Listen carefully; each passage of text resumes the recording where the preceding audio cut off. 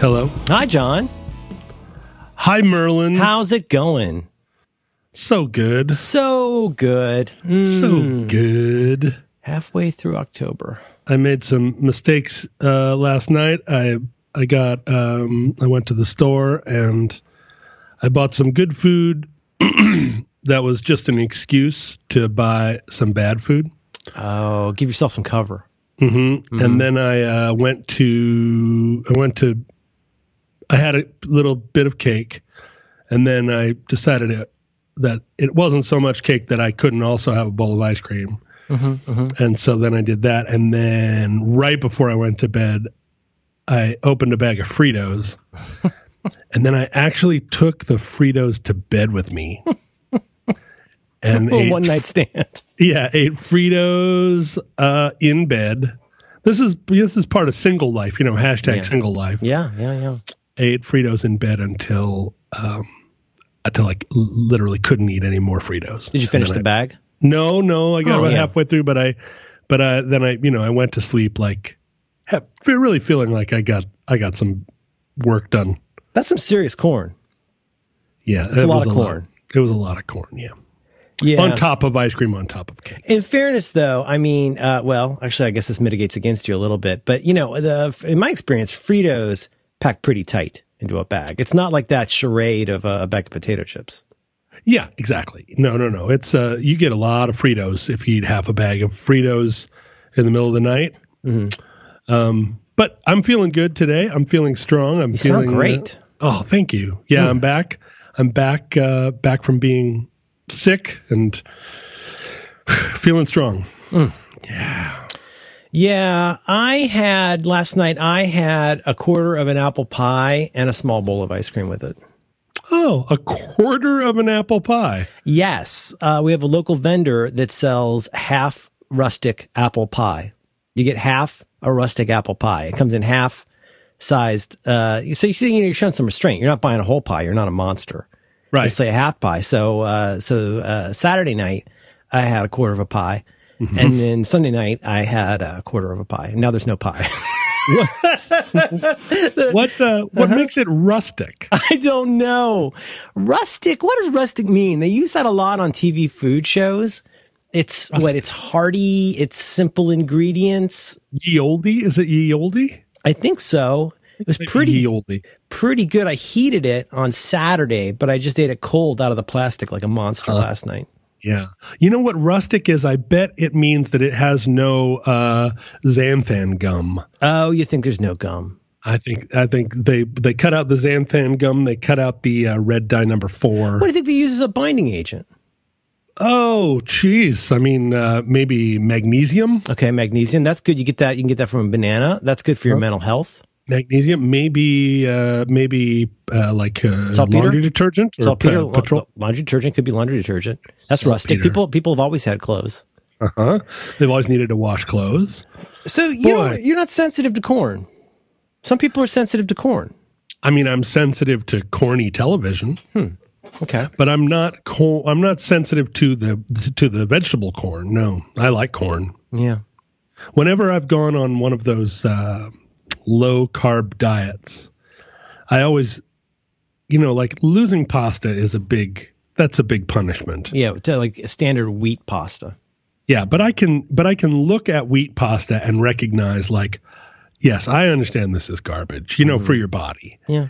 And so I'll put it down. I will. This is the sacrifice I have to make. But corn in the form of tortillas, it's very hard for me to put tortillas down. Yes, and I feel similarly about rice, where a big component of my diet these days, I eat pho a couple times a week. Oh, pho. It's so good. And it's rice noodles. So I feel like I'm being good to myself. I don't know if our paleo ancestors made pho around the fire. Probably not. Yeah. Probably not. In their villages of 150 people by the firelight. I don't know if they had pho. I agree with you that pho feels like it should be an exception to any dietary restriction because it is one of the great foods. It's mostly broth. Yeah. Except for the giant like almost monkey brain sized glob of rice noodles at the center of every truly great bowl of pho. But this is part of the beauty of pho. I've said this before. I'll say it again. Part of the beauty of pho is, to me, now a lot of people, you go to a restaurant, you get pho, they give you a bowl of stuff and say, here's your pho. I get delivery pho, which means I receive components. Stop right there. Separately packaged components. I get a deli-tainer of broth, sometimes with those half meatballs. Right? Oh, yeah. They get a little bowl, and the bowl has the rice noodles and things like scallions in it. And then that might have the meat on top. And like I say, I pick out the tummy meats. I don't eat the tummy meats. But then you get a little baggie, and the baggie's got your bean sprouts, and it's got your cilantro, and it's got whatever those leaves are. Yep. And it's got like a little tiny deli-tainer of some sauce that I never use. And it's got the little green pepper boys. And so what I love about that is, depending on how I'm feeling that day, I can deploy that pho according to my mood by mixing, matching, increasing, reducing any number of those ingredients that I want. And you know what I do? I'll add my own aftermarket lime juice from home. I'll do that all. I'll add sriracha, I add soy sauce, and then I add some secret salt. You keep some lime juice at home. Love lime juice. Lime juice take you a long way. In a little lime-shaped container? No, those are adorable. No, I get the regular 15-ounce bottle of lime juice. Oh, you'd have in a bar. Yeah, I use it in adult beverages. I use it in cooking. And I'll take lime juice. I'm going to say something controversial. I like lime juice more than lemon juice. And I feel like it gives more zazz per cubic milliliter. And so I'll zazz it up with a little bit of lime juice. But the point is, then I can also do this. So sometimes what I used to do is I get two phos and marry them. Marry the fuzz because I wanted extra meat. Now you know what I do. I have some frozen steak in the freezer. I defrost it just the tiniest bit, and I slice that at home. I've got bonus ribeye. So it's not steakums. No. Although you probably could use steakum. I could, yeah. One of the kinds of meats they put on there is already a little bit like steakum. I think that's the well done brisket. But what you do is a great trick is if you got some frozen steak, you defrost it just a tiny bit in the microwave, and that makes it perfect for slicing. I have a couple of questions. Yes, you there. One, you said only sometimes do you get it with the half meatballs. Do you not every time get it with the meatballs? This is a very good question. Depending on the day of the week, who's open, who's delivering, I choose from 3 different pho places. I have a preferred place. The preferred place has their top of the line pho, which has the very rare, let's be honest, raw ribeye. It's got the brisket. Ribeye. They put in that little squid-like tripe business, and then they put in that disgusting, greasy, like connective tissue meat, and I take all that out. Why do you not order it without those? Because that's a very good question. Now, the app that I use for this, it always comes down to apps. And the app does not allow you, if you start from scratch, you can only add one meat. In this case, I just get out of here. You get one. Who wants one meat in soup? Come on. That's limiting my options and changing my deployment technologies. So you get the 4 meat and take out 2 of the meats? Yeah, something like that. 5, I guess, if you count the meatballs. Those little weird meatballs they always make. They're real weird, but I like them a lot. They're real like spongy. The first time I ever had pho, the woman that was working there said, "Have you ever had this?" And I said, "No." And she said, "Scoot over." And she sat down next to me and she prepared my pho for me. But before that, she said, as I was ordering it, I was like, "I don't know what this is." And she said, "Well, I think you want the meatballs." And I was like, "Of course I want the meatballs." And she said, they're not like normal meatballs. They're not like the meatballs you know. And I said, "What are they like?" And she said, they are spongy and crunchy." And I was like, "Let's do it." It's not like the variegated Italian meatball. No, it's quite different. It's spongy and crunchy. It's got some it's got some tooth feel to it. It's toothy. Yeah.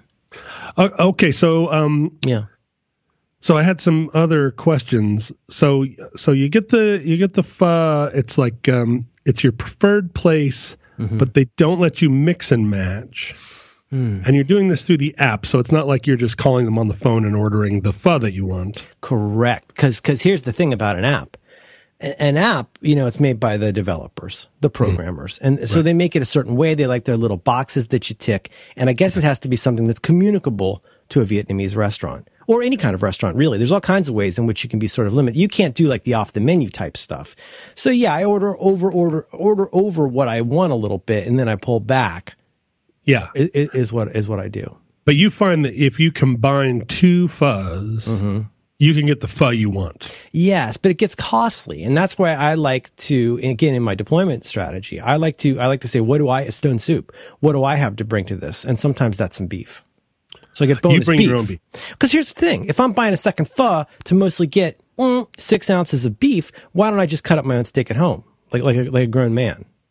You're right. Yeah, I mean, I'm not trying to shame anybody. You should get the pho that you want, but there's no need for me to be ordering 2 soups on the reg. Sure. I'm not going to use all that broth. I'm not a monster. Oh, well, yeah. I mean, okay. So when you make Cheerios, you know the trick. You put Cheerios in a bowl. Do you know the trick? The trick is, I'm not sure. Well, failing at other unified field theories for Cheerios, you put in enough milk so that they start to float. So when you see the level of the Cheerios rise just a little bit, that's a good amount of milk to start with. So you get a floater. When I was a kid, one floater. You get they all float. They rise like the rising tide of an economy. I think we were taught in those monstrous breakfast commercials as kids that you're supposed to really drown that stuff in milk, and I don't like it as much. I find that if I put in a floaty amount of milk, that is a sufficient amount. I can always add more. It's like I tell my daughter, you can't heat up cold water. You can only cool off hot water. That's physics. And I think something very similar is happening with Cheerios. Right. You ever try and heat up cold water? You ever try and do that? I do it all the time. Well, but you do a steady stream. If you're in a bath and you're enjoying a sandwich and a coffee and doing a crossword, like you're regularly updating water that started out where you want. Yeah, that's true. I'm saying my daughter thinks, I'll put my hand under here. That feels too hot. And I say, nuh-uh. You got to account for the fact that that's a cold tub it's going into, which is going to cool off the water. That's physics. Absolutely, that's physics. She will not believe me. She'll be in college before she realizes this, and she will never credit me with this. But one of the other things that I find that is physics is that you can, I think, in most places, without using the app, just order the pho that you want. And if you're at the restaurant, they can deploy their pho to your choosing. Yeah, or you call them on the phone.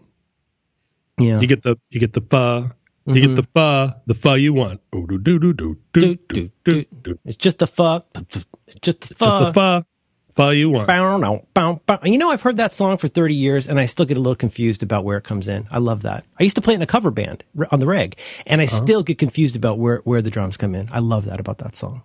Well, and it's true for so much of the great Devo is it's like, where am I now? Where's the one? Where's the one?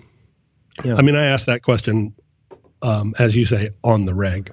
I'm sorry, I said that twice. I'm banned from saying that for the rest of this episode. Yes. A lot of your life, when you reach, especially by the time you reach middle age, you're very fully aware of this. You're asking yourself, where's the one? Where's the one? I know there's 4 of something here, but where's the one?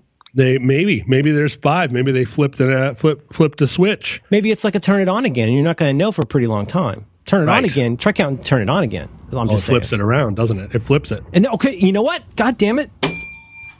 That's another one.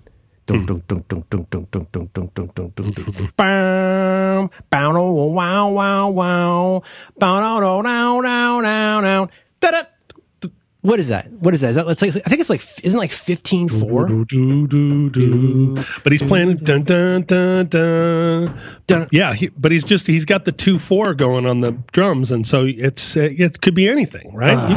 You could come in anywhere you wanted on that. That's what's so beautiful about time signature. I want to say it's like 13 or 15. Oh gosh. Oh God. Can I read something from the Internet Science page? The song is characterized by a rhythmic. I think we've talked about this, but I don't care. The song is characterized by a rhythmic. This is a terrific song, by the way. If you have not gone back and re-listened to Turn It On Again in a while, treat yourself. It's an excellent shower song. The song is characterized by a rhythmic structure, uncharacteristically complex. All right, stop patting yourself on the back. The verse-chorus sections alternate time signatures 6/4 to 7/4, paren 13/4. Beauty. See, 13/4, man. But it doesn't sound janky. I say this all the time. It doesn't sound janky in Prague.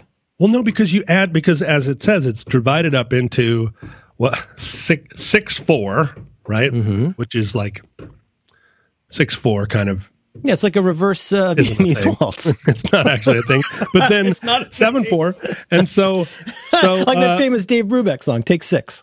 Take 6. Dun, dun, so it just adds an extra. But because he's because he's just pounding along, and then he does a little fill, and you're like, this all sounds very natural and normal and satisfying. Yep. He doesn't leave you hanging out because prog is just like, oh, check us out. It's like they're just pointing at their package, right? Like, check us out. We're so smart. This is crazy. Nobody's ever going to get this. But let's be honest. You listen to a pop song, turn it on again. You could still very well, if you chose to count, you may still very much find yourself saying, "Where's the one?" Yeah. Well, you may find yourself living in a shotgun shack. Yeah, another part of the world. That's right. Phil Collins is I mean, it's hard to say that he's underappreciated because he's come around. He's one of the best-selling artists. You broke me, and I've come around. Plus, he seems like a genuinely nice guy, so I take it all back. Yeah. Well, he's no Billy Joel. It's all right. We all have to go through this. You know, at one point, everybody's got to learn sometime. Everybody's got to learn sometime. Clang. You know, I did a cover of I did a couple of songs this past week. By Frightened Rabbit at a sort of memorial service. Oh, that's nice.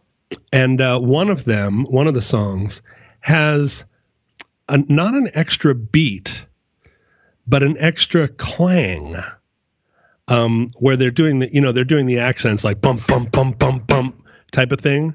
Yeah. But the first time only, leading in what is it? Coming out of the first chorus, leading into the first chorus. No, coming out of the first chorus. They go bump, bump, bump, bump, bump, bump. But it's not, they didn't add an extra beat. They just take the accent over into the one of the following. That doesn't feel like a 1. It feels like a 4, right? It feels like a 5, right? But they're just subtracting it. They're just subtracting it from the verse that follows, or from the measure that follows. You can add or subtract anywhere you want. It's your music. Yep. And it's very smart. And as I was covering it, I could never, it was a thing, I'm sure when they played it, they really had to think about it until it became natural. Mm-hmm. Because it makes it sound complex when it's not, which is another really interesting choice. Mm-hmm. I like to make things sound simple when they're complex, mm-hmm. but to make them sound complex when they're simple is also very smart. Very smart. It's interesting to learn someone else's songs. I don't always do it. I don't do it very often. I always admire the people who really learn the parts. You know, I do like the simple guitar version. I'll learn the basic version of something. But what's the song we wanted? Well, my daughter and I wanted to play a song together. Her on ukulele and me on guitar. And every version of it I could find was in G flat. And I didn't feel like doing a capo and transposing. And it's just, I just kept looking and looking can you somebody post this in G? I don't have time for this. I can't do that because I'm not that guy. I'm not the guy who learns the part. But you're a little bit of the guy who learns the part. You get the gist, you learn the flavors, the texture, the taste. I feel like what I'm trying to do is to just make it sound like I wrote it. Oh. Mm-hmm. You know, play it the way I play it. Mm-hmm. Because if I play it the way, if I go too far away from playing it the way I play it, then it just sounds like I'm just, I don't know. I'm trying to do something that I don't know how to do. You're wearing somebody else's pants. Exactly. Mm-hmm. I feel like whenever the Long Winters tried to do a cover, we always took that assignment very literally. Like if you listen to our cover of "In the Light," which we've described before, that's good. That's a good one. The Led Zeppelin. Mm-hmm. We just did our version of it as close as we could to the Led Zeppelin version, because that was what seemed fun to us, right? Let's just do a cover of this. See if we can do it see if we can learn it. And then we listened to all the other songs on that album covered by all the other people. And everybody's trying to do something smart and, we're going to get all experimental with these Led Zeppelin tunes. And that's probably fun for them, although I don't think anybody wants to hear it. Mm-mm. Nobody wants to hear it. Sometimes that reverence can really, it can be very virtuosic, if that's a word. to be able to pull it off. And it's kind of cool to hear that you're interpreting it, but within the bounds of the original. It's a respectful cover, but you're not just trying to ape it and take the Mickey out. Yeah, I feel like anything, I guess, the number of great reimaginings of songs is pretty small, but they are, when it's great. I also feel now looking back that the songs that we've done, which are like note for note covers, are also not. I mean, they seem somewhat pointless. Like when I hear those on the radio, where it's like, oh, it's Brooks and Dunn doing a note for note cover of a tune. I'm like, well, we already had that song, so why do we need? Why did you do it? We don't need another version of somebody trying to exactly replicate Landslide. And that was my problem. I think when I look back at the attempts that the Long Winters have made to cover other artists. I mean, when we did that John Flansburgh song, I was just gonna say that's one you made your own. Yeah, we kind of Long Winters-ified it, but because his is more like not a torch song, but much more low key. Like, don't you think? Like, yeah. Give me a pet name. It's almost a little loungy. Yeah, he's trying to be, smooth, and you rocked it.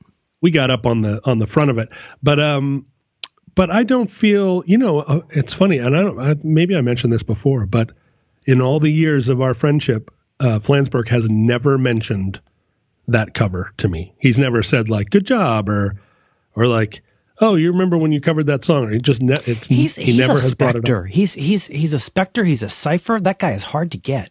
No, in a good way. Like that guy's got he's got a lot going on all the time. He has a very active mind. He's busy person. He DM'd me about a solution for my nasal problem, and I'll be eternally grateful. He dungeon mastered you? He dungeon mastered me to say I was listening to your show, and you should try this saline spray that my doctor recommended, and I did it, and I want to say thank you, John Flansburgh. Was this recently? Yeah, it works a treat. It just sprays a huge amount of salt water way far up your nose, and then it just opens up. It's so great. It's so great. No, really? No. Put yourself in my shoes. Is it warm? No. It's just it's not one of those Afrin style like squeeze bottles. It's like an aerosol with a long pointy end. And it goes. Oh dear. Oh no, it gets in there. It really gets in there. Oh heavens to Betsy! Isn't that going to hurt your brain? I don't know. I don't know how far it goes. According to him, more of your head is sinus than you think is the thing he said. Oh, believe me. And when he said that, I immediately understood what he meant. Oh, for sure. I'm talking out of school, but I just want to say thank you, listener John. This episode of Roderick on the Line is brought to you in part by RX Bar.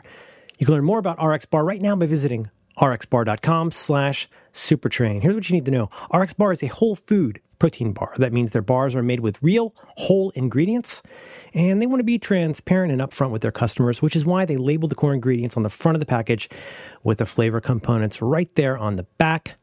Beyond being a go-to snack that checks off a number of nutritional boxes, RX bars actually taste delicious. They found that creating a bar from real whole food ingredients actually tastes better than anything out there. RX Bar believes in the power of that transparency, so, they got no fillers, additives, chemicals, or added sugar.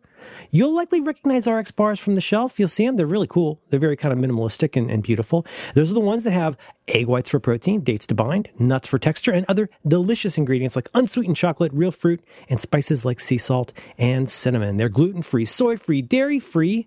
Whether you like sweet or savory, chocolate or fruit flavors, there's definitely an RX bar for you.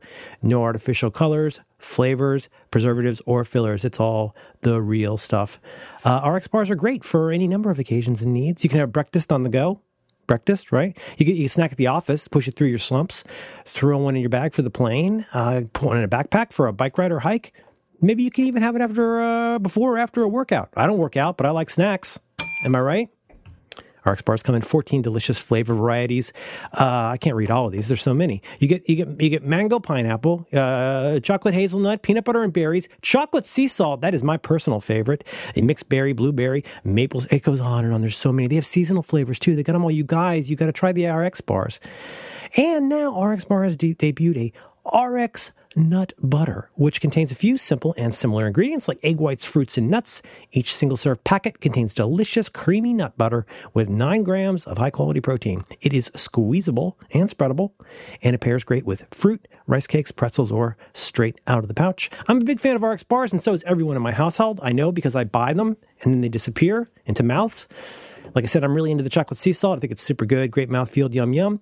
I make a point of deploying these into the places where I might get hungry during the day, places like my backpack and right here on my big boy desk. Got to try them. Try the RX bars. Here's the thing now. For 25% off your first order, you visit rxbar.com/supertrain and enter the very special promo code SUPERTRAIN at checkout. That's rxbar.com/supertrain, promo code SUPERTRAIN. Our thanks to RX Bar for supporting Roderick on the Line and all the great shows. There are there was a time, I don't want to get too into it because I know this is a family show, but I got a lot more to say about music too. Yeah. One time I had my sinuses are problematic for me. Mm-hmm. I think this is a new thing. I think this is like the new braces or the new autism. Like everybody's got sinus problems now. Oh, well, because I don't think this always used to be the case. They're more of your head than you think. Flansburgh's exactly right. That's a way homer. Like you really think about that, you probably got more sinus than brain. Poof. I have felt that for sure. And there was one special moment, I'll never forget it. One special moment where I had a very bad sinus experience where my head probably had an extra 13 pounds of material. Yes. In it. And then I was doing that thing where you're like you don't know whether to try and suck in or blow out. Don't know up, like something be up or down. Find the one. Shaking your head. Mm-hmm. I was walking down the street with a girl, and I was, I was over the cold now. I just had this this glottal stop. Mm-hmm. Within my whole self, and I was like trying to get, and this is terrible. Like you're doing some patois of an African language. Yeah, and the thing is, well, we've told you before, don't eat while you're listening to the show. So I'm not, it's gonna get worse. I apologize for nothing. Yeah. But at one moment, if you can imagine a cavern, like a cave system, where perhaps some like Thai Boy Scouts are trapped in a lower level. But it's blocked up by like a beholder, like a slimy beholder. Yeah, that's exactly right. Like Slimer from Ghostbusters, except he's expanded to fill an entire cave system. Yes. And then it all, and here it is. If you don't, trigger alert. Warning, if you want to go to the kitchen now, this is your time. But it all came unglued from the sides at once. It went, and I could feel it. I could feel my head, my everything just like, there was a release, there was a clearing. Right. And then but now it's got to go somewhere. Yeah, there was air moving around the outside of it. I know this feeling. But there was still a Cthulhu inside of this giant sinus cavern, and then it all just like found a path. And I stopped on the side of the road and I turned away because I didn't want this girl to be a part of it. I wanted to spare her this. Yeah. Private moment. But then, basically like something from an aquarium came out of me, and I still and came out like, but the kind of thing that's got like a personality when it comes out. Oh yeah. Well, it represented 2.5 weeks of my life. Like a substantial citizen, like somebody who does Toastmasters. There's like a sentient bit of eldritch horror that chooses to come out. Yep. And little tendrils were still kind of holding on, and then they sort of peeled off, and then, and it came out of my mouth, and I rejoice about it to this day. It was like, I've never gotten over a cold so instantaneously. Oh, yes. From all the way bad to all the way fine in one glorious moment where I didn't understand, because all of a sudden I could feel every centimeter, every cubic centimeter of my sinuses. You feel the air rushing over parts of your internals you didn't know had ever been exposed. Oh, so wonderful. I wish I could do that. It's kind of like your alien transport reconstruction program. Right? Like, like transport me, break down all my cells, and then rebuild me with just the good parts over here, and then just leave this pile of detritus at the bottom. Please, aliens, please, I just want a fresh start. I just want a fresh start. Do that? Just like everything, all the scar tissue gone, all of the like corpuscles or whatever that are clogging up my my joints. Things you may not be aware of until they become a thing. But like every little pinched nerve, every little caught elbow, all that stuff that all ends up on the spaceship floor. Wouldn't that be wonderful? God, I would just kill. Well, it's sort of like my thing where like I wish I could just sleep for a month. Like I feel like if I just slept for 1 month, I would feel 20% better. And all I really need is like 30 contiguous days of sleep. A system reboot. If you picked up the phone and could call the aliens. Yep. And say, I want one thing. Gleep Glorp, I'm ready. One thing though, not everything. You don't go over me with a whole scanner and you fix everything. I just want, all I get is one thing fixed. What would the thing be? Physically. Yep. They're just going to scan your body. I have a lot of mental things I could use a tweak on, but for physical things, I miss the days of not realizing I have a body. Oh. Do you know what I mean? Like the thing is, you think about what's a good day now? What's a good day in your 50s? A good day in your 50s is like you get up and you don't feel like shit because you're not focused on this or that or that or that. I know that's very general. But I don't know. I gotta say the sinus thing would be up there. I'm in pretty good general health except for all my problems. Yeah. But like, I feel like the sinus, if there have definitely been times when I'm like, I would totally get with Gleep Glorp if I could just breathe for a day. Because the thing is, I feel like if I had more oxygen, I'd think better. I think you would. I'm probably just a little bit deprived, little bit oxygen deprived. Because you never quite fill all the way up. I think so. Now, you, as Joni Mitchell said, you're covered with keloids from the slings and eras of outrageous romance. She stole it from Willie the Shake. Neither bar nor Wonder B, Romeo. But, underrated Joni Mitchell record. The thing for you, would it be teeth? Would it be like knees? What would you get one reboot of a system? Yeah. What are you going to take? You just covered the two that first jumped to mind. So you notice, like right now, as you walk around today, you notice you have knees. My knee, I have a bad knee, and now I've crossed over, and I always knew it would come. I've crossed over to where I have favored my good knee for so long that now my good knee is starting to protest all the years that I've relied on it. And it's starting to protest just as the bad knee is starting to really fail. This is literally the only thing I agree with those nut job chiropractors about, which is that once you're off balance, the good side starts having to way overcompensate for the bad side, and it starts causing a new set of problems. So when I went to the chiropractor about my bad back, he was like, look, your left leg is like 75% the size of your right leg. That's their racket. And I was like, yeah, all right. But my left leg is very damaged by years and years of bad behavior, bad life. I have to live with it. I have to live with my choices, sir. Yes. I'm not looking for a solution. I should be punished.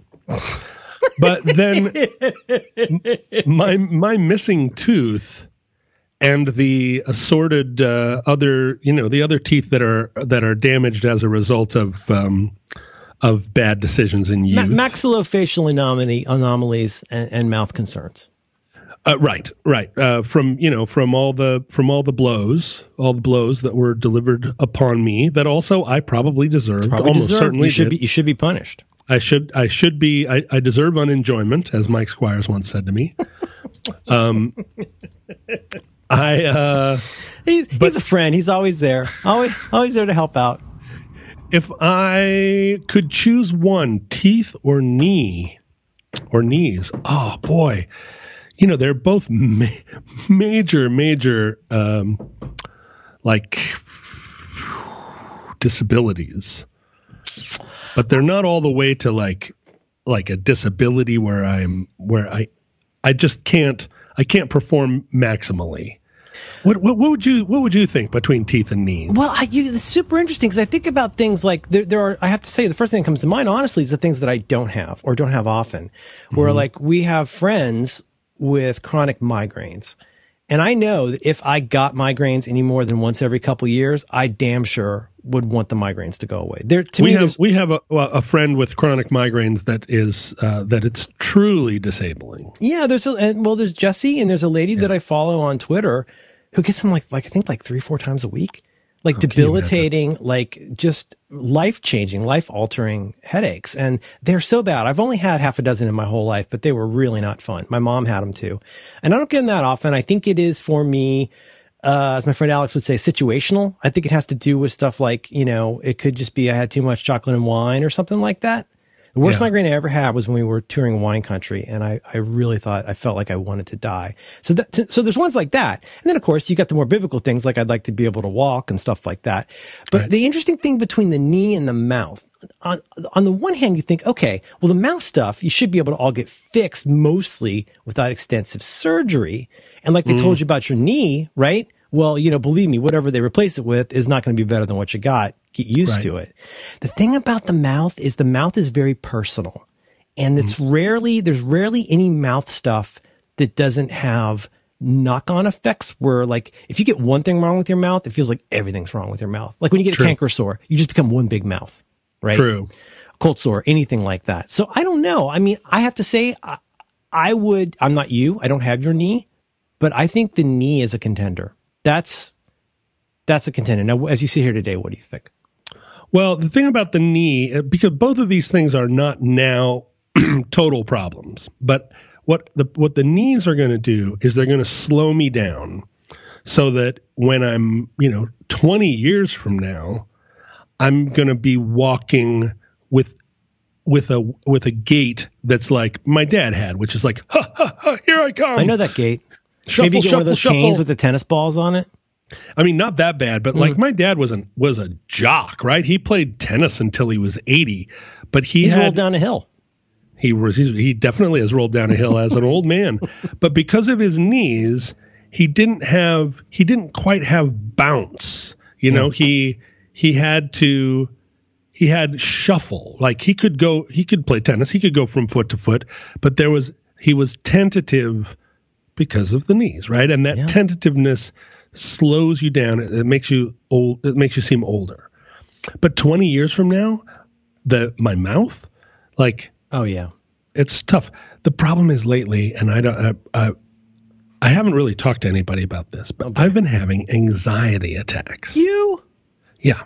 Huh. And I never had them ever before in my life. You mean like a near panic attack? Yeah. Oh, John, that sucks. I had one in the middle of the night the other night because I was starting to get sick, and my ears started to clog and my sinuses started to clog. I could feel it happening, and I knew it was going to happen. People say that's one of the physical things you feel is that, like, it could be that your heartbeat is very high or that you are going to be denied of breath.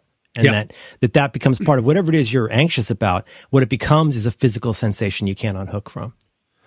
Right. And I knew that this was the beginning of at least a week or 10 days where I wasn't going to have access to my sinuses or my ears or, and I started to feel claustrophobic and then it started to ramp up. Well, this is all brand new. I mean, I never had a single panic attack until the first one was about a year ago. And then it was like, I didn't have one for 6 or 9 months. And then I had another one. And now because I've had a couple, now I'm afraid of them. That's the thing. This is a thing. That's a real thing. I told you about this book like 3 months ago, and I won't sell it to you again. But the basis of this book is it's for people with anxiety, but it's really for people with panic attacks. And people with the idea of what you're describing, this one woman in particular who's a highlight in the book, is like this whole chain of anxieties that go into her being on a plane. But at the end of the road, it's ultimately she feels like she will die on a plane because she can already so imagine the feeling of being on a plane in the back row and starting to think she can't breathe. And now she's worried she's going to freak out and be embarrassed. And there's this whole constellation, a kind of cascade of anxieties and meta anxieties that then just lead to more anxiety. Yeah. In my case, it is that I'm going to, have a bag over my head in the back of a police car with my hands cuffed behind me. This episode of Roderick on the Line is brought to you in part by Casper. You can learn more about Casper right now by visiting casper.com/supertrain. You know Casper. Casper is the company that's focused on sleep. and they're dedicated to making you exceptionally comfortable one night at a time. You spend 1/3 of your life sleeping, or you should be. Now, if you spend 1/3 of your life doing anything, you'd want to make sure it's the very best it can possibly be. That's why you need Casper. Casper mattresses are perfectly designed for humans, with engineering to soothe and support your natural geometry. You see, it's got all the right support in all the right places. That's what you'd want out of a mattress, am I wrong? So what goes into making the Casper mattress so comfortable? They combine multiple supportive memory foams for a quality mattress with just the right sink and bounce. Casper mattresses are designed and developed in the U.S., and their breathable design helps to regulate your body temperature throughout the night. With over 20,000 reviews and an average rating of 4.8 stars, Casper is very quickly becoming the internet's favorite mattress. And you can be sure of your purchase with Casper's 100-night risk-free Sleep On It trial. They deliver directly to your door in an impossibly small box. You're even like, oh, well, how's there a mattress in that box? What's going on? And if for any reason you don't love it, Casper has a hassle-free return policy. I've never had to utilize the hassle-free return policy because we got 2 Caspers and we love it. We're probably going to have to buy a 3rd soon, and I'm definitely going to be getting it from the Casper. It's the only kind of mattress I want to sleep on. I'm a big fan. Casper. Now, right now, you can get $50 towards select mattresses by visiting Casper.com/supertrain and using that very special offer code SUPERTRAIN at checkout. Terms and conditions apply. Once again, you go to Casper.com/supertrain, very special offer code SUPERTRAIN. Our thanks to Casper for supporting Roderick on the Line and all the great shows. So that wasn't a one-time thing. No. Oh, John, I'm so sorry. It's a constant thing. So I really don't like that. And now I've been thinking about it recently because, I'm missing my front tooth at the moment. Still. Yeah, and I need, because I don't want to deal with it. And one of the problems now is that in order to deal with it, I have to go to the dentist. And in order to go to the dentist, I have to be in a chair, not strapped down, but with a bunch of shit in my mouth and people hovering over me. And a feeling that you can't escape. And I don't want any of that. And so I've been avoiding going to the dentist because I don't want, because of this panic that has descended upon me. And I'm just like, look, nothing's going to happen. You've been to the dentist 1,000 times. But I'm like, I know, but what if I'm in the dentist chair and then they put a bag over my head? Yeah. And then throw me in a cop car. Mm-hmm.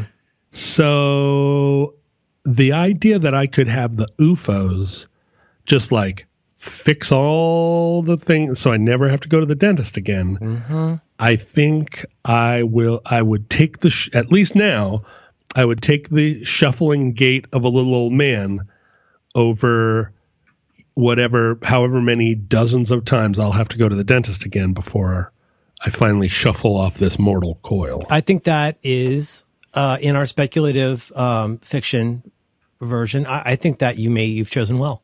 Yeah, thank you. Thank you. Yeah, I mean, I'm trying now because when I had this panic attack I had in the middle of the night, I really was panicking. Like I was pacing up and down. I couldn't lay down in bed, pacing up and down 4:00 in the morning. I was trying to think of someone I could call on the phone, and there's nobody you can call at 4 a.m. and say, I'm having a panic attack. Like there's not a living soul who wants to hear that.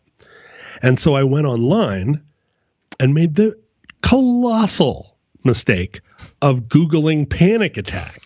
It seems so sensible. I was just like, well, maybe Google will help me here. And every single result was like, a panic attack is when you feel a constriction in your breath and your throat, and then you start and I was like, you are not helping. Every single thing I read was just a description of how bad a panic attack can be. And so I had to throw my phone across the room. None of the web pages were trying to talk you down. No, that's kind of what you needed. Yeah, you feel like the first result of panic attack should be, shh, everything's fine. You're gonna be fine. It's fine. Just you survived all of this, and here you are. Yeah. Look, no one's putting a bag over your head. Nothing is fucked here, dude. You're not going to die in a plane crash. There's no dentist here. You're going to be fine. And that is not what you find, right? You find a bunch of people on WebMD who are like, when I have a panic attack, I sometimes shit my pants. No, leave it. No, thank you. Okay. Next result. But do you think that's maybe how they get you? Not to change the topic, but don't you think it's a little maybe how they get you?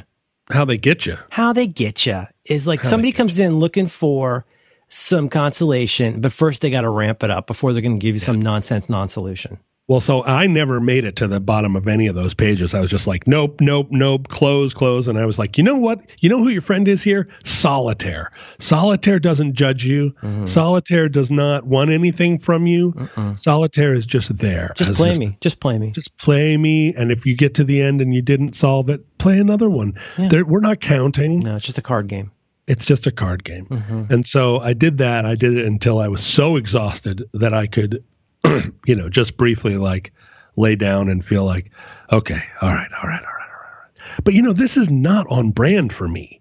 Panic attack is not like on brand, but I started thinking, I've always been claustrophobic. Mm-hmm.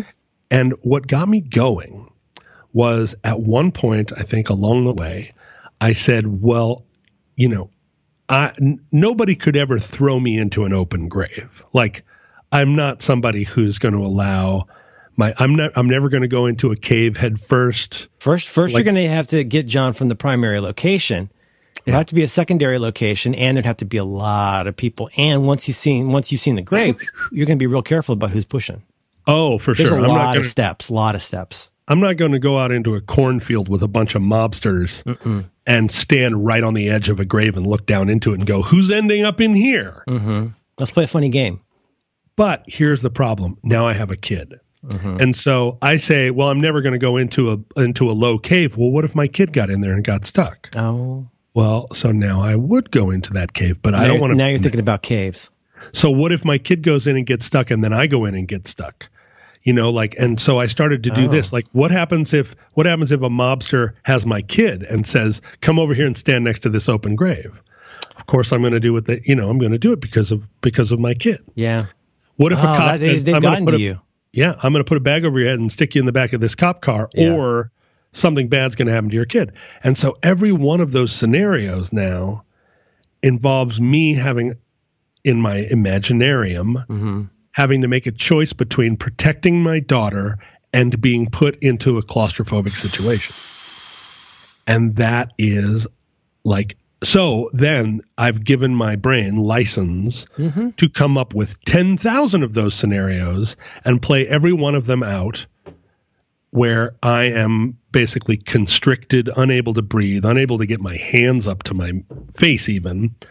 And all of them every one of them is terrible. And then I freak out. Now, I'm sure people are listening to the show and they're like, look, I had to put my sandwich down because of what you were talking about earlier, and now you're making me have a panic attack. Mm-hmm. This is the problem of the human creative mind, is that once that door opens, that door just gets bigger and bigger, and a lot more doors open, and then it just becomes this little game of like, how much worse can I make this for myself? At least in my experience. I don't want this. I want something else. Nobody wants it, but you feel like you have to. Because it's still, one theory of mine is because it is still mostly an inchoate fear, you feel the need to make it more real by coming up with more scenarios plausible and otherwise. Right. And you don't want to do that. Nobody wants to do that. That's not fun. No, it's not. And I talked about this to my psychiatrist, and of course, they got an answer for everything. Yeah, he said, "Oh, well, all you need is this," and he gave me some blue pill that I'm supposed to take. Here, get this. I'm supposed to take it when I feel a panic attack coming on. And I'm like, that's not when I needed. I needed it a half an hour before a panic attack started coming on. But also, I don't want drugs. I don't want to take drugs for things. So, mindfulness, bro. I guess. Mindfulness. Mindfulness doesn't feel like what you need when you're going through that. No. No. Well, I mean, this is all something that obviously has to get fixed because I can't keep going. I can't keep going like this. So I have to just solve this. That's going to reduce the panic feeling in me for sure, that I have to solve this immediately. Yeah. But when you're in the throes, not to trigger anybody, but when you're in the throes of that, that does not even feel like an option. No. Because, I mean, I almost made a joke of like, well, you know, whether it's the dentist or the panic attack or the whatever, that means I have to like go find somebody's phone number and talk to them on the phone. Like there's so much stuff where it sounds so dumb, but it's not even, I mean, that's trivial, but there's just this sense of like, I just don't want to talk to someone about this. Like let's take something as seemingly simple as a dental problem. I don't want to talk to a dentist. I don't want to get, and then of course, I want a shame-free dentist. I want a shame-free medical team. I want somebody who just goes in, tells me what needs to happen, but like, so, and you people who don't have this problem will fuck off. But like, there's this whole thing of like this, like, well, now let's revisit all of your terrible decisions before we help you. And it's like, I know my terrible decisions. That's why I don't go to the dentist. Or you know what I'm saying? Like, I do. There's just this sense of like, I don't know. I mean, I'm not sure who you call when you're in a mood like that. Because they're, you know, maybe they're going to minimize it. Maybe they're going to give you a check on the shoulder, or maybe they're going to say, well, okay, yeah, that sucks that you're having that. Let's talk about all your problems. And it's like, oh no. Oh no. I don't want to do that. No. I just want to not feel like this. Now, healthy people hear that and they go, oh, that's silly. Well, yeah, I'm sure there are a lot of people. The example that always comes to mind for me is people who don't procrastinate versus people who do. And the people who don't procrastinate, look at the people who do procrastinate, and they're just like, well, you could just do it. I'm like, that seems that way, doesn't it? It's like, because you don't have that. So it's like, you know, it's almost like, you know, a difference in the colors you're able to see in the world, your ability to perceive what this thing could be like. If you feel like you're the baseline and you're the norm, like all you can see is the brokenness in other people who don't have that moored sense of okayness. You know, my mom said something interesting the other day because I've been feeling a little bit, quick to anger. And I think it's because I'm anxious, and I really am. You know, it's not just anxiousness in the form of being worried about somebody putting a bag over my head and putting me in a cop car. It's just, I have a lot going on right now that is making me anxious, and I'm not dealing with anxiety very well. And so what's happening is it's making me quick to snap at people, where I'm like, get off my back type of snapping. When people are lecturing me, or when people are picking at me. And so I snapped at my mom the other day, and she was like, what's the matter with you? You know, because this has happened before. This was years ago. She really jumped on me when I snapped at her. This is 10 years ago. She was like, you better get your shit straight. And when she does that, you know, it makes an impact on me, because she doesn't usually like read you the riot act. But she was like, what's your problem? And I said, well, you know, I feel like I judge myself so harshly. And just like my bipolar disorder was a nightmare for me for 15 years before I finally did something about it. Now I feel like this self-abnegation, this self-hatred is, you know, I'm right at the edge of not being able to deal with it anymore. Like, I just cannot keep living like this. But what it does is it makes me, I also feel judged. You know, I'm not just judging myself, but now I feel like now, aren't you sort of preemptively judging yourself? Like any area where you feel, well, maybe I'm projecting here. I think any area where you feel vulnerable, you're likely to already have focused that in your world of anxiety. Like you've told, believe me, I'm already thinking about that. Yeah. Oh, well, for sure. And also, like, it's surprising. I mean, one of the things that I decided years and years ago was that I was going to be generous with praise. When a friend of mine or somebody close to me did something good, even small, doesn't cost anything, I would say like, hey, that was great. You know, good job. I really liked what you did there. I really, you know, I appreciate that you were being nice there. Or, you know, I really loved your book or your song, or even really small stuff. Just like try to congratulate people and say nice things to people, all the time because it doesn't cost anything. And it really is, I think it's really nice. Even when, even when people are like, oh, no, or they don't respond at all, like it doesn't hurt me. I'm not doing it to get, to get a reaction. You're or not saying for it them for clapping. Yeah, I'm not saying it because I'm a hero, right? But I have found as the years have gone by that that people don't do it very much. And I go through phases where all I want is an attaboy. And on the internet, we get it. You and I get it. People write in all the time and say like, hey, I love your show. Like, good job. And that stuff is nice. But like from my family, from my friends, from my closest people. Oh God, I hate how much I know what you're talking about. Yeah. And did you notice this thing I did? Right. I do that all the time. It's so incredibly needy. It's so desperately needy. I don't know if it's the same flavor as what you've got, but I'm like, I want somebody to acknowledge that it's such a middle-aged man affliction. And I know what a middle-aged man affliction it is because we've reached the age, where we kind of disappear. And this is not, I'm not trying to be all Lindsey Graham here, but our job is to just do the stuff. Just go do the stuff and the stuff gets done. And then but you don't get a ribbon. And sometimes you want a little ribbon. And most of the time, everybody around is just trying to deal with problems. And your job, you're there to help with those problems. And you notice when problems don't get dealt with because those are the things that people point out. Like, oh, we're late, or oh, it's, the house is on fire again, or whatever. And nobody really, and me in particular, I think, because I project so much sort of internal confidence, what appears to be a lot of confidence. So I'm not walking around saying like, am I a good boy? I'm just kind of getting stuff done. And I feel like, I think to other people, I feel like I'm fine.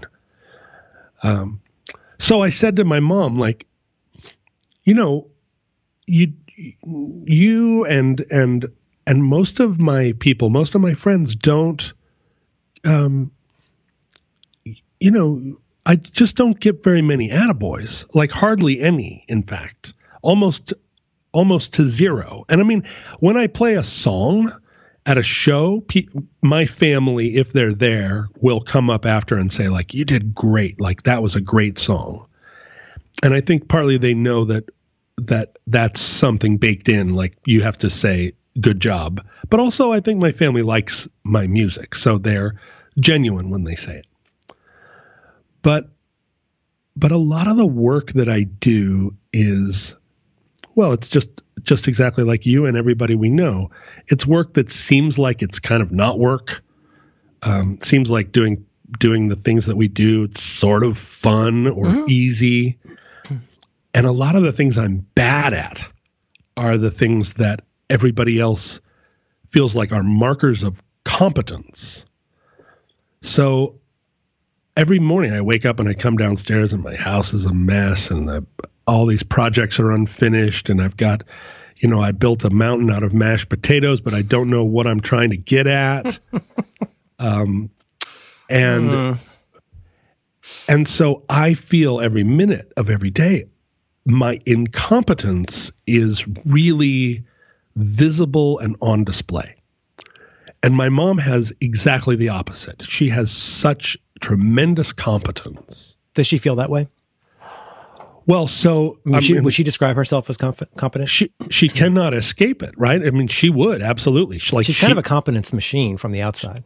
She is. Her taxes are done January 1. Her, she doesn't have any unfinished mashed potatoes. She does not. And no bill has ever gone to collections with her. You know what I mean? Like never a single time. She got pulled over once by a cop in 1962.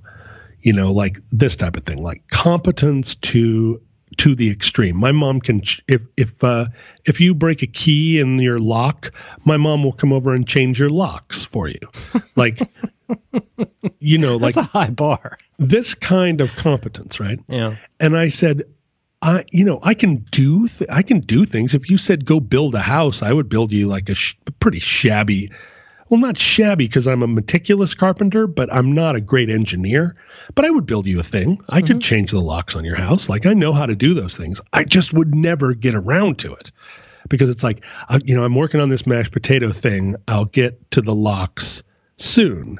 And when I do something, when I get something done, like that's in that family of like, oh, I got to go out and run that extension cord out to that charger and put the charger on the thing. And when I do it, I'm like, yay me! Look at that! I did that thing. 100%. And like, in my case, it's like, did y'all see all the steps that I took and knew how to do in order? Yeah. Like, do you understand? I changed our sink aerator. I put new bolts on the rocking chair. You guys didn't even notice. Like, I went to the store and I bought bolts. I went, I spec'd them out. I got the bolts. They're real tight. I did a real good job and nobody even noticed. My office chair that I bought, because I bought matching office chairs for my podcast studio here, for Ken and now Adam to sit. They sit in a nice chair over there, and I sit in a chair over here. And our chairs are the exact same ones that they use on America's Got Talent or something. Wow, they're like, nice. Yeah, but the problem is when I was buying them, I looked at it and it said these chairs are rated up to 250 pounds. And I was like, that's right on the line for me. Right? Like, Ken is probably 170. Adam's probably 175.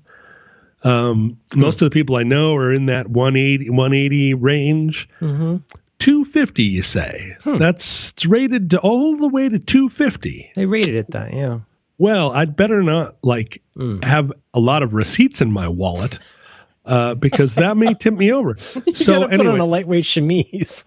Take off all that heavy lumberjack clothing you wear. Just have a little blouse. Just wear a little long blouse. Yeah, I better take the Pendleton off and put on a little blouse. Take off these glasses. So every ounce counts. And also, like, I'm a lean back in the chair person. Like, I'm hard on chairs. You explore the space for sure. Well, I do because, when you're carrying around 250 pounds, you want to take a load off every once in a while. Sure. Well, sure enough, the chair starts to have a problem.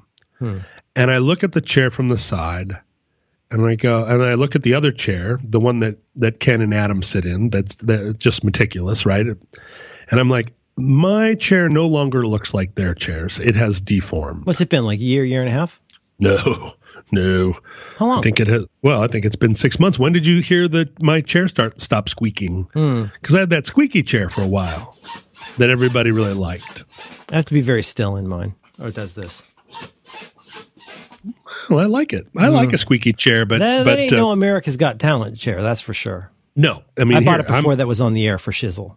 I'm rocking in my chair right now. It's making not a sound. But what I did is I took the middle of the night. I took the chair apart, John, and I saw where my 250 pounds plus a wallet and a pencil. It's clear on the edge. You're close to that. You're probably not over that. No, but I don't. I think I'm 240. But when I lean back, I'm adding additional stress. Okay, you had a stone. And what happened was the actual metal bar bent. You fatigued your chair. I did. And once it bent, it had metal fatigue. And so I sat there and I thought about it. I thought about it. I do not have the metalworking ability to put like a steel bar in there as support. But I went out to the barn and I got two really big, like, 3-inch diameter metal washers. And I brought them back in and I wrenched it all back together. And it was one of those projects where there was going to be so much like tension on the whole system that I had to lay on the floor, put both feet against one part of the chair, pull it all the way with my arms, and then hold it while I stuck the bolt in and ratcheted it solid, right? And I had to do that a couple of times, like use my entire body to bend this thing into submission. And when I got done, it worked. It was solved. You fortified the chair. I fortified it, and now I'm sitting in it. I'm trying to like squeak out another 6 months before the whole thing, like explodes underneath me and like an ejection seat sends me up through the roof of my DB5. But it was 4:00 in the morning, and I looked around, and I walked over to the hat rack, and I grabbed the hat rack, from behind, because I have a jacket and some hats on it. Kind of it can scare somebody that's not thinking, because it kind of looks like a person. I grabbed it from behind and I shook it and I went, "Attaboy, good job." And I was like, "Thanks, buddy. Thanks, Dad." It's those little things. Oh, does it have a name? The hat rack? Yeah. I mean, when you're interacting with it as a father figure, does it have a name? Oh, like Mr. Jenkins or something? I think, yeah, Sweetums. Mr. Sweetums. Thanks, Sweetums. But I said to my mom, I was like, "Look, you're so good at everything. You take care of everything. And I am fucking useless. I can't take care of anything. And so every day when you walk through here and I mean, forget about ever saying attaboy. You walk through here and you have this look on your face of like, ugh, like, and it's not that my house is gross. I don't like leave bananas lying around. It's just that there's all these unfinished projects. And honestly, the mashed potatoes are a problem, but there are all these little projects. What do they call it? Devil's Tower? Is that what it's called? Devil's Tower, yeah. But she doesn't understand that a bin full of XLR cables sometimes needs to be in the center of the room, because I'm trying to get those XLR cables from one mental space to another. It's not that I'm taking them from one shelf to another. I'm taking them from one organizational state to another. It's a kind of a organizational DMZ. Exactly. And so it has to pass through. It's like it's going through some kind of, like through an airlock, right? And it'll tell you, I need to be over there. I need to just go now. Right. I'm going to sit here for a little bit. I'm going to collect myself. We're going to look at this again in a minute. The thing is that you could replace every cable in that box for less than $100. But in the meantime, like these cable, because a lot of them are historic, a lot of them they've done a yeoman's job. Anyway, that's not how she thinks. So she walks through and she looks at it, and I can just see on her face that she's, I am projecting, but I'm projecting like I see on her face like disdain for my father. I see on her face like all these things. And what it does is it contributes to my feeling that I'm a failure. And so I said all this to her kind of in a, I'm not, I don't need any attaboys. I just don't need every minute of every day to feel like that I have like some kind of failure to launch. And she said, really, uncharacteristically sensitively, because she's not usually maybe the one that is the most gentle. She said, I would say she's, to put it in a somewhat value neutral way, I would say she's direct. She's direct, right? But she said, "Look, don't judge yourself against me. Like I am hyper capable, and you'll never be capable like I am. But the thing is, that capability that I have has always, my whole life, come at the expense of being able to do the things that you do, which is make people feel good and make, entertain people, make them happy, give them things to think about. Like she said, I don't please people. And so what I do is make sure that all of the windows are square, or, I make sure that the oil in the car gets changed on a regular basis. That's an extraordinary amount of self-knowledge.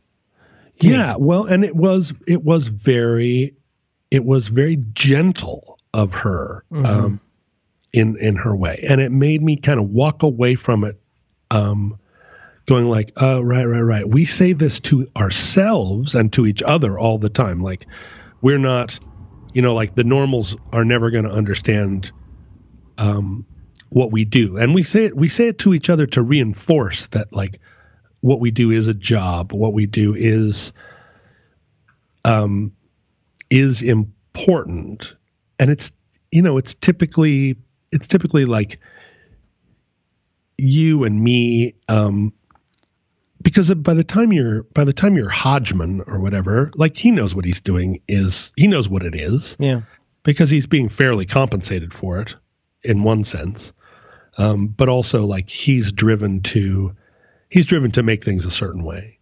But like those of us that have a lot of self-doubt, that when somebody says, oh, well, like come do this for free because your job is fun. I did a thing for NBC Universal last week where they were filming a television show that's going to be broadcast on European television, and they wanted to come to Seattle and they wanted to talk to a local Seattle guy. And I spent a day with them, taking them all over town, and giving them like the full Seattle treatment. You've had it. The full Seattle treatment. Oh, 100%. You know it all, and you leave out the boring stuff, and you're very good at it. You can explain docks in a way that might be surprisingly interesting to people. Yeah, I like to talk about the docks. And they had a full camera crew, like 10 people. We're walking through the center of Pike Place Market in the middle of the day. And they've got people that are parting the crowds.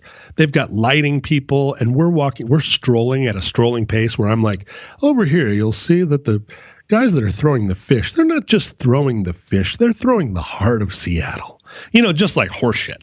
But the type of thing that when Germans watch a television program about Seattle, they're going to go, Ach du Lieber. They're going to go, Scheiße. Das ist Seattle. Das ist Seattle. So we get about halfway through the day. We're down at the aquarium. We're having a good old time, and the host of the program, and it's kind of misty and raining, and there's camera crew all around. And the host of the program goes, "Well, it's like it's hard to believe that we're able to live like so well, and have such a great life, and get paid." And everybody goes, yeah, high fives. And I was like, wait, the only person here that's not getting paid is me, because they said it's not in the budget to pay the local guy. Interesting. You're being paid in European exposure. I'm getting paid in exposure. Mm-hmm. I'm getting paid European exposure. It's a whole different monetary unit. Oh, well, what I was getting paid in was opportunity. That maybe NBC Universal was going to say, like, this guy, let's use him for something. Let's use this guy with a missing front tooth. Of that. You're going to say this somehow bubbles up to the attention of an entirely different business unit that makes acquisition decisions about talent. Yeah. Hey, who's that fella? Hey, that guy knows a lot about docs. It's a Eurotunity. And I was just like, oh, they did it again. Uh-huh. Oh, they did it again. I thought I had figured this out. I thought I was completely immune to this now, because you and I have been through this a million times. We're not doing it for free anymore. You're Charlie Brown, and they're Lucy with the football. And I was like, oh, well, this is fun, because it came to me through a friend who was like, look, I know. And it's a friend in the show business who said, look, man, I know that this is one of those things where, you should be getting paid, but I'm telling you what, like, do this for me, and it'll be great. It'll end up being great. And I got to the end of the day, and I was like, oh, fuck, I just got ripped off. Like, I spent not just a full day of my life, but like, I gave them a better show than they could have gotten for any amount of money. If they had hired someone, from some kind of a casting place, they would not have been able to tourism, anybody that, they couldn't have done it. You could not get a better tour of Seattle than the one I give. And that's exactly what they wanted and needed. And the entire production probably ran into the tens of thousands of more than that, at least, yeah. To get all these people there, and everybody, there were like 3 producers. There was a guy who was like some executive producer from NBC. There was a line producer. You probably had a grip or a boy. Or a couple. You got lighting people with gloves, probably. They're all staying in a nice hotel. They're all flying from place to place. And so in that whole thing, I bet they're getting paid with Eurodeutsches.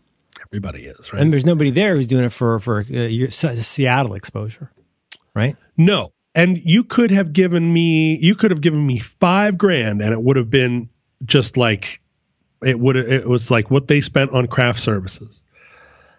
And I walked away like once again, like, oh, right. This is what I do is considered, what I'm good at is not considered as valuable as somebody that is just, is just key coding or for that matter, like somebody that used to be on like say a Full House. Right? Oh, for sure. You're not a recognizable face in that sense. Like the kind of person you'd see. Last night I was watching some old Disney specials from, the Walt Disney show that we used to watch as kids. It's just purely promotion for other Disney properties. It's farcical. But like the kind of people you'd bring in to like open California Adventure. You bring in like a Jim Nabors or like a Lyle Wagner. Jim Nabors. Yeah. But I mean, like you're riding on some sort of facial recognition from, a decade or two previously. Right. You're not. I mean, you are not, in fairness, that, but you do have expertise about docks in Seattle and fish. I would not be in the Hollywood squares. I never even got to be. Well, I never was even on at midnight, which seems like they didn't. The standard of who got to be on at midnight. How hard is that? You pick up a phone. It wasn't that much higher than me, right? Yeah. I mean, it was like a little bit higher. Yeah.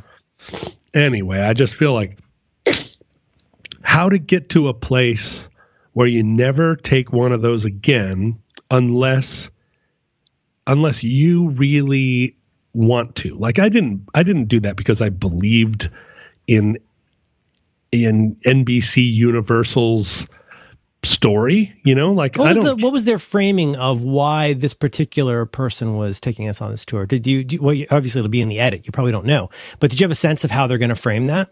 So the person, is it like local crank John Roderick, or is it like, singer-songwriter or what? The person that is like the host of the entire program is an Irish guy, a really nice Irish guy who is a rock musician or a folk musician of some kind. Did you recognize him?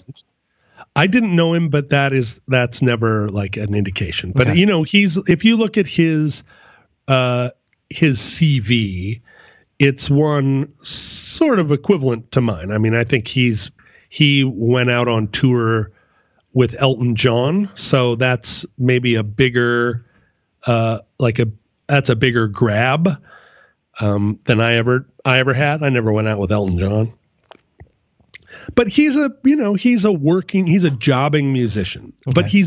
But he's great looking. He's got a beard. He wears one of those floppy Irish guy hats. Oh, I love a floppy Irish guy hat.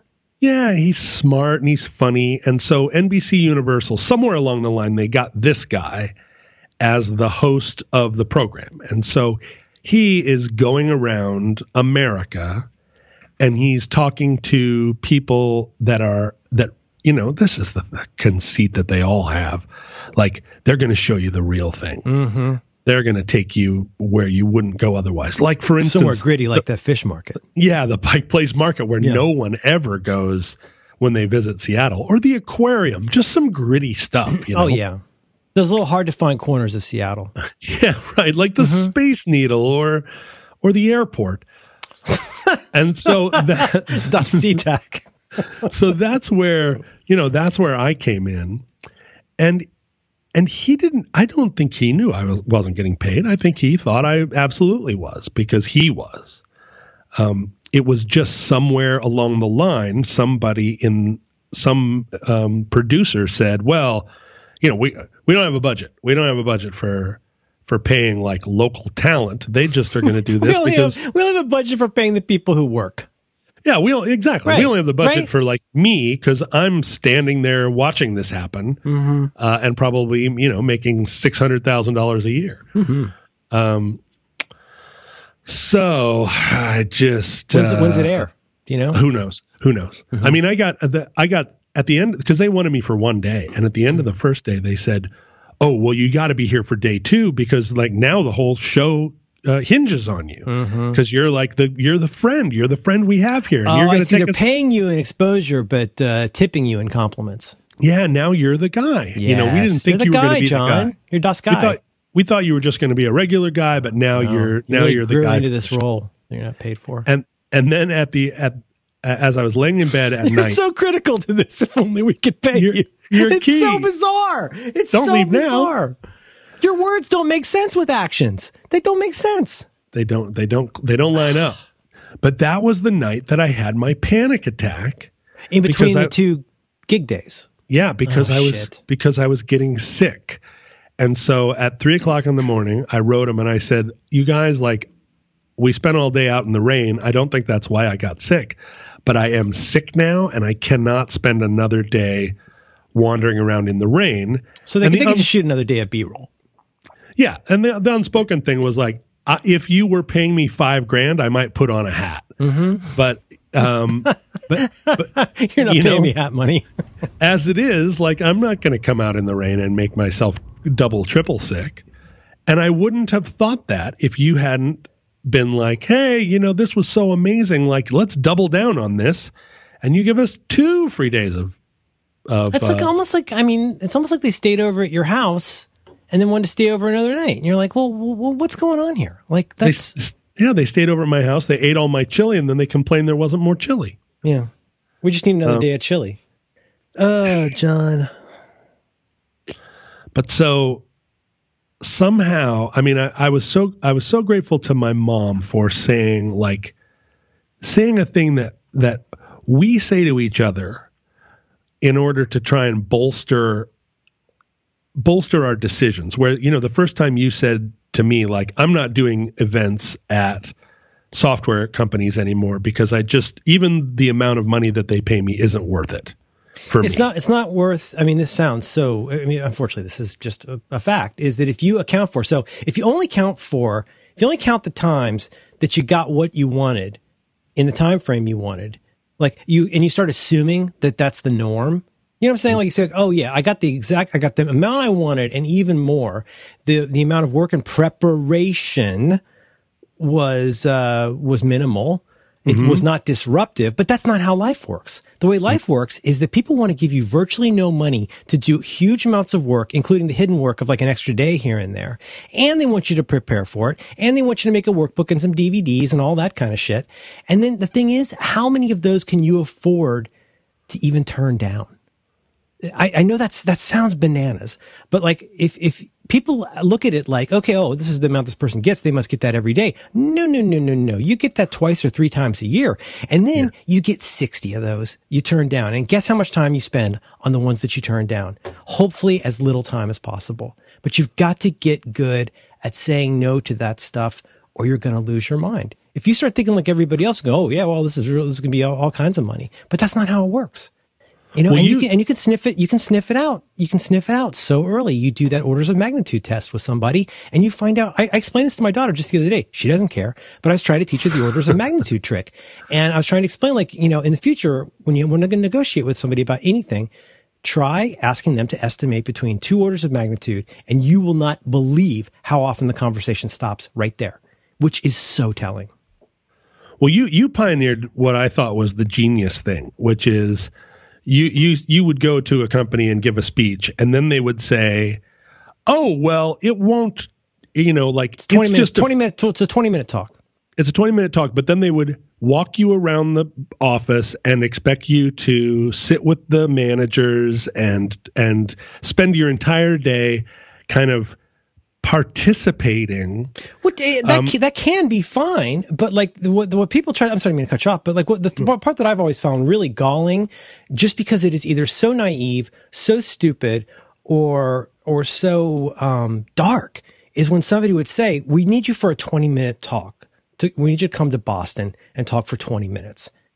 As though you're being paid $1 gajillion an hour for that 20-minute talk. And it's well, no, if that takes 3 days of my life, I have to account for that. Plus, what if it changes? Plus, what about this? Plus, how long is it going to take you to reimburse me for the flight? You would not believe how many of these things you're expected to basically lay out money before they ever do. I can't afford to do that. I literally can't afford to do that. So I only want to work with people who are really aggressive about wanting to work with me. And like, I mean, you want to say to somebody there, like, well, when's the last time you waited 6 months to get paid, if at all? It's like, this is like work. It's work. And like, if you think it's work, you should pay it like it's work. And if you can't, you should ask real nice. And like, if it's the thing that I want to do, I would do. But like, it's such a sham. I'm sorry, I'm going off on a rant and changing the topic, but it's such a sham. And it's like, you eventually get that Jesus in your life or you don't. And you will deal with so many bad people who seem, on the surface to be nice people, but they're not. They're scoundrels. They are scoundrels. The thing I was complimenting you on was that you at some point along the way before you abandoned the whole that whole style of speaking and stuff. Yeah, making a living, was that you would say to them right up front, look, I will come, I will spend an entire day with you. I will talk to your executive team. I will walk around. I'll drink from every drinking fountain. I'll sweep a hall and pull soft serve if that's what you want. But what you're paying me for is the entire day. Let's not pretend that you're paying me for a 20-minute speech. You're paying me for a day. And here is my day rate, which is different from what you think a 20-minute speech rate is. And that worked for you for a while. And I thought that was a really smart way of looking at it because of what you were saying. Like, I'm burning a day to get there. I'm spending a whole day there. Let alone the prep time. A professional person who prepares speeches allocates, now this is not me, but a professional who prepares speeches and talks for a living allocates 10 hours of prep time for every hour that they speak. Right. And so there you go. You're paying for that too. You know, like this rate that I'm charging is not, you are missing it entirely if you think that it's not like a Bill Clinton minutes. Thing. It's not like a Learjet is going to fly me in and out and I walk away with $300,000. Like, I don't get those kinds of arrangements. I mean, it's the same way where, like, you know, if you really like repairing shoes for a living, that's good.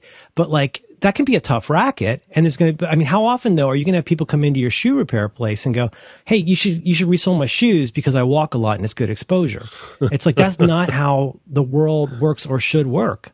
Yeah. When people compliment me on the soles of my shoes, I'll be sure to almost always remember to mention your name. I'll carry this entire brick of your cards around with me.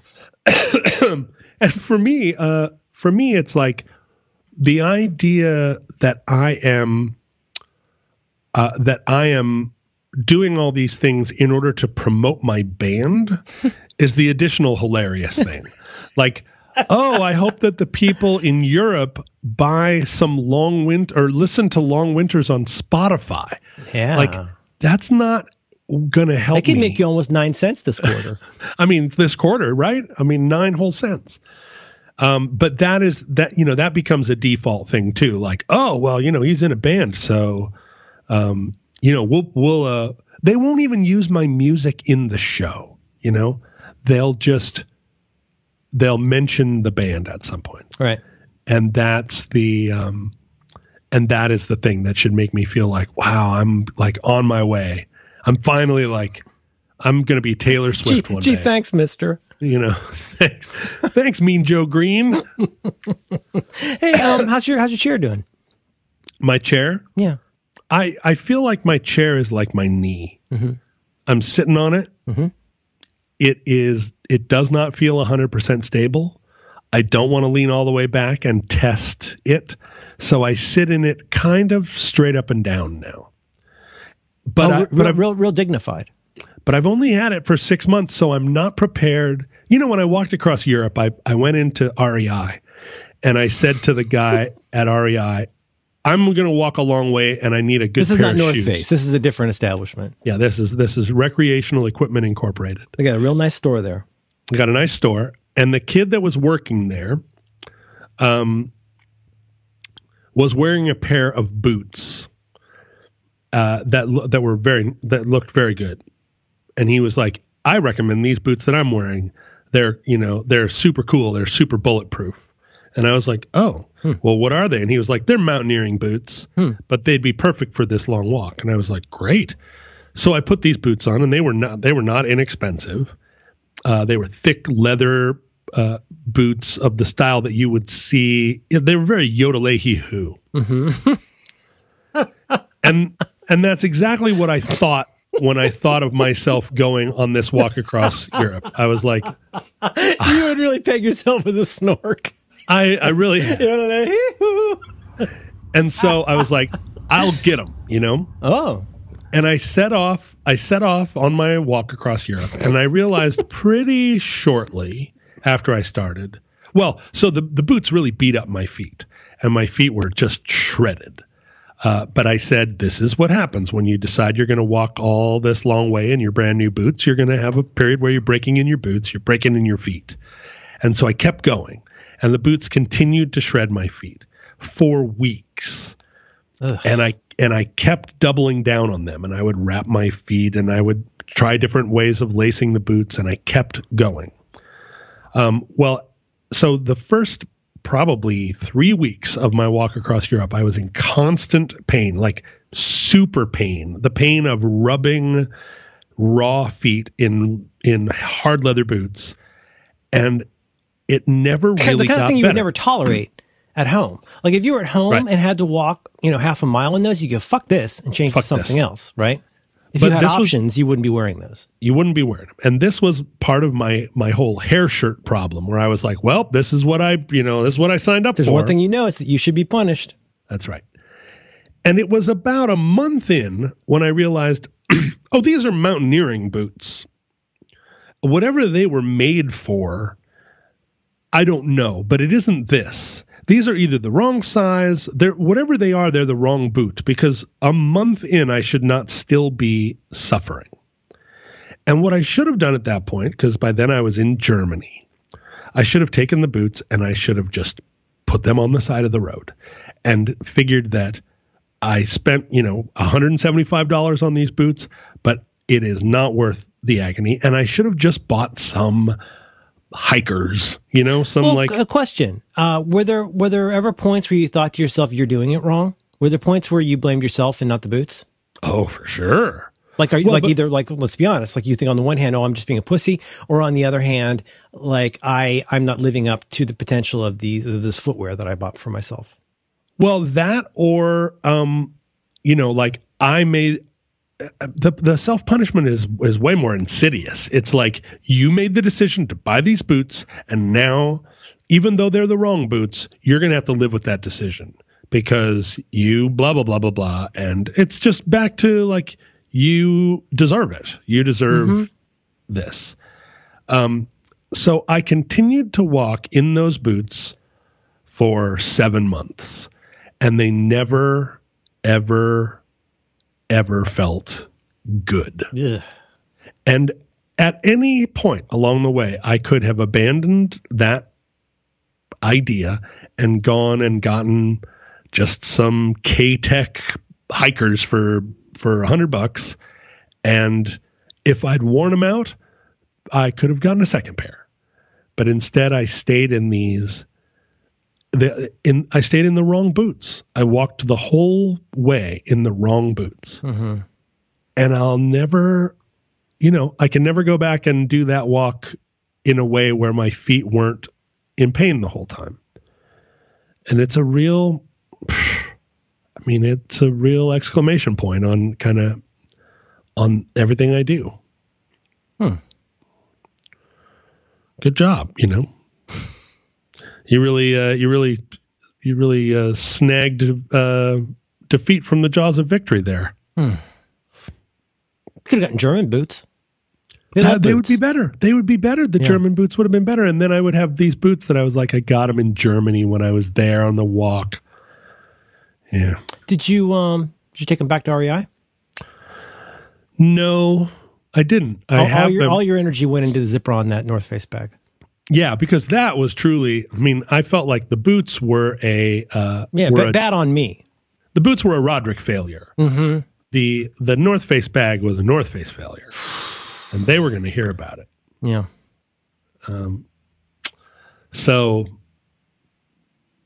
I still have the boots because I can't get rid of them now. You are fucking kidding me. Because they symbolize the bad decision that I made on my long walk. So I take them out every once in a while and I look at them and then I try them on and I walk around like maybe they fit now. Doing that strange, tentative, bouncy walk that one does to see if shoes are correct. Are these cool now? Did something change? Did my feet get different, or what are the boots telling you? Maybe I should start wearing these as fashion boots. And then I wear them. Those boots aren't done with you yet. I wear them around the house, and then they start making my feet hurt in about 10 minutes. You should go sit in your chair.